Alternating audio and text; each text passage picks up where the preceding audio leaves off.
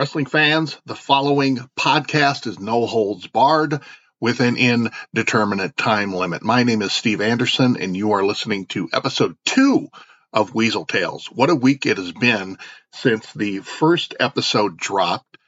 Great feedback, great support. I appreciate it all. That always helps. Of course, I would be remiss if I didn't mention the help of Classic Heenan on Twitter. So today's podcast will title Travails with Bobby.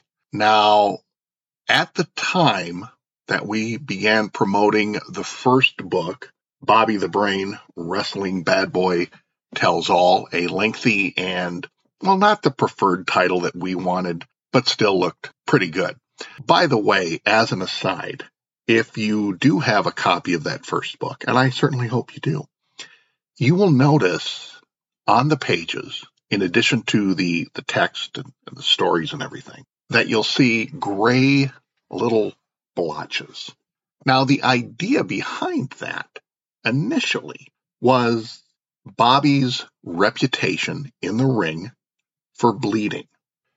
The idea was that we would put little red splotches. Not our idea, I should say. The publisher came up with this. And we thought, oh, that's not a bad idea. The problem was at the last minute they decided they didn't want to do any color, so you see gray splotches.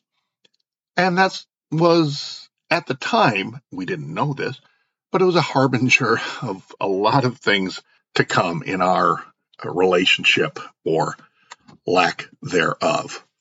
I appreciate the fact that they published the book and that they paid us to write the book, and it did very well. However, there were some challenges.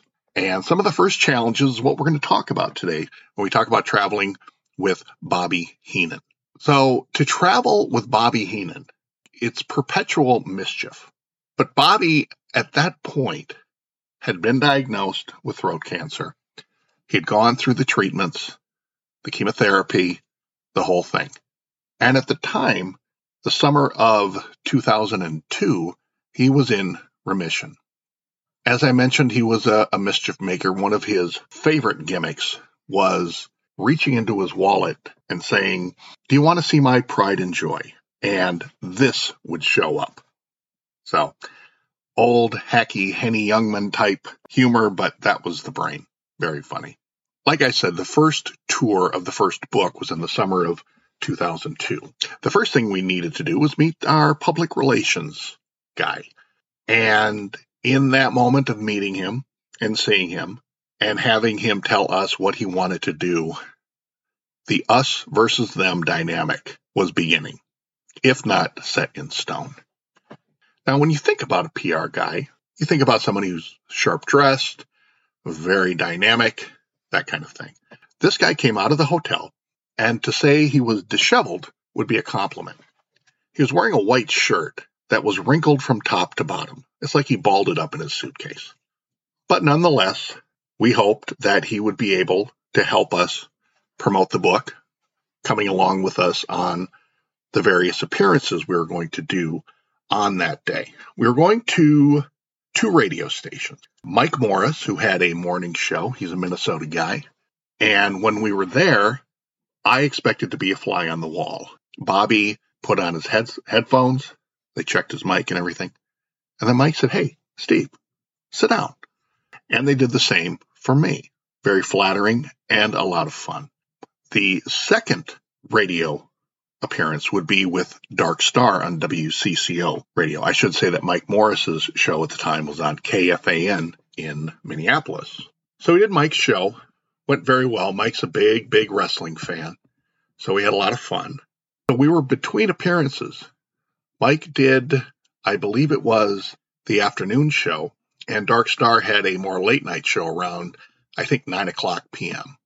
We decided, hey, let's get something to eat before the next show. Now, the publicist was squiring us around town. He was driving. And we were thinking about where we would want to stop to eat. Now, the publicist said, well, is there any place reasonably priced? Now, if you know Bobby, he enjoyed the spoils of his career. To ask him if he wanted a reasonably priced meal, a man of his stature, put him off just a little bit. So we were driving, and our publicist saw an Applebee's. Hey, how about that?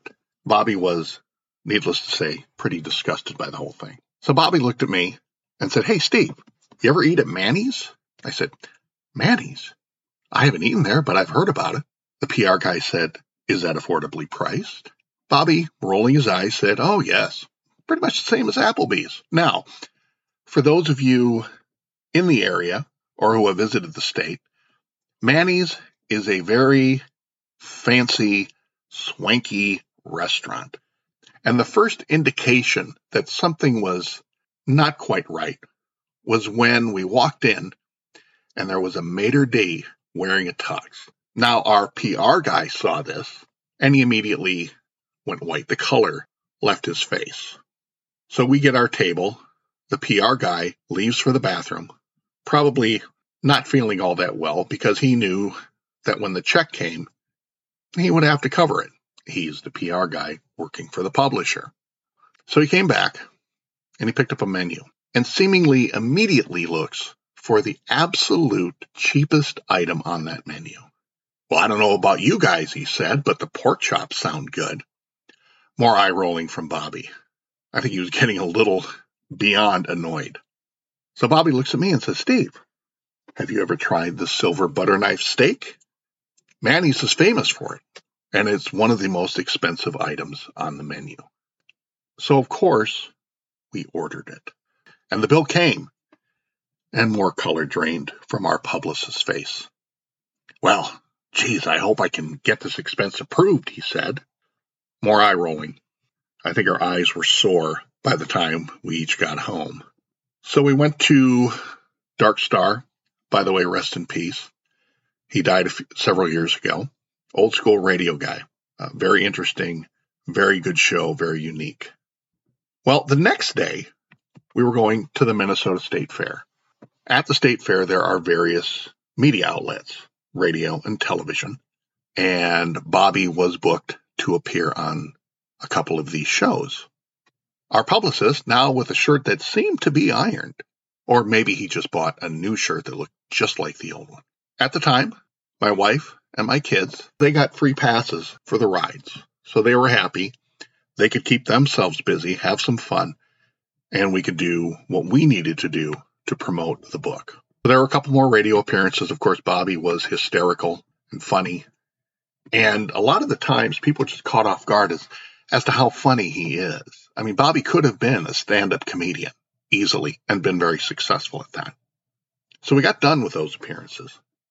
Now, at the time, Jesse Ventura was the governor of the state of Minnesota. I will say that again, because it's still a little hard to believe, but yes, Jesse the Body Ventura was the governor of the state of Minnesota. And he had his own show. They often gave the governor like a 1-hour show in the morning, in the afternoon, and Jesse had his. It was called Lunch with the Governor. So in remembering that, I asked the PR guy, why weren't we on Jesse's show? Obviously, there's a connection with professional wrestling. He knows Bobby. He's worked with Bobby. And he just didn't have a good answer. So I told the publicist that we should at least walk by his booth at the state fair just to see what happens. Begrudgingly, he agreed. At this point, we were essentially doing his job. So Jesse was standing around outside and then saw Bobby immediately. Well, he took us all to the back. They embraced and chatted for a while, catching up. We gave him a book, and he had to sign it. Now, at the time, his show was about to start, so it didn't look like there would be any time for Bobby to be on the show, popping in at the last minute. So we left. The governor's show was about to start, and we were fine with that. Bobby and I were walking together with the PR guy a few feet behind us. We turned the corner, and this Secret Service-looking guy with the earpiece and the sunglasses and the suit ran through the bushes. The first thing Bobby said was, "Oh no, he read what I wrote about him." Now, in all honesty, what Bobby said revolved more around Jesse's ongoing, to date, beef with Hulk Hogan, and how he just couldn't get over the things that he claimed that Hulk Hogan did. There was a time in the early stages of the WWF at the time expansion. And Jesse was very much interested in forming a union. Hulk Hogan told Vince McMahon of that, and the entire idea was dropped. And Jesse felt betrayed. So that's what we were worried about. He's the governor of the state of Minnesota. Is he ticked off? What's going on? No, Jesse wanted Bobby on the show after all. We went through the back, and Bobby grabbed a pair of headphones and, of course, made magic with Jesse as they talked about old times. I was staring daggers into the PR guy, who would not even look at me. Of course, Bobby was hilarious, cracking Jesse up. Now remember the beef with Hulk Hogan I just mentioned. Hulk Hogan did the foreword to our book, called me, transcribed it, massaged it, made it sound good. But Hulk Hogan was very generous with his time, and there have been other occasions I've spent time with him, and I appreciate that. Jesse's ending the show, and he says, I want everyone to buy Bobby the Brain, Wrestling Bad Boy, Tells All, written by Bobby Heenan and Steve Anderson. Marked out a little bit on that one. With the foreword written by and then he stopped, refusing to put Hogan over, just said, go out and buy the book, which was fine. Which wasn't surprising, and he promoted the book. That's what counted. That's where it ended. Bobby needed to get on a plane and go home. We hugged and exchanged I love yous. Bobby had a thing about that, especially considering what he had been through. Well, unless you're a sloppily dressed publicist who is half-assing his way through promoting a book. So there you have it. That is just one story of traveling with Bobby Heenan. Again, mischief, and more mischief. He just liked to have fun. He liked messing with people, not in a cruel way, but in his own humorous way. And that defined a lot of experiences with him. It was a consistent thread, and again, just a whole lot of fun. I want to thank members of the Weasel Collective and the denizens of the He Nation for your support, for your kind words, and everything else. I do appreciate your help. Let's keep this growing. Again, got to give it up for Classic Heenan. So for now, my name is Steve Anderson, and I have had the pleasure of being a friend and partner and writing associate of Bobby the Brain Heenan. And I will see you next time on the next episode of Weasel Tales.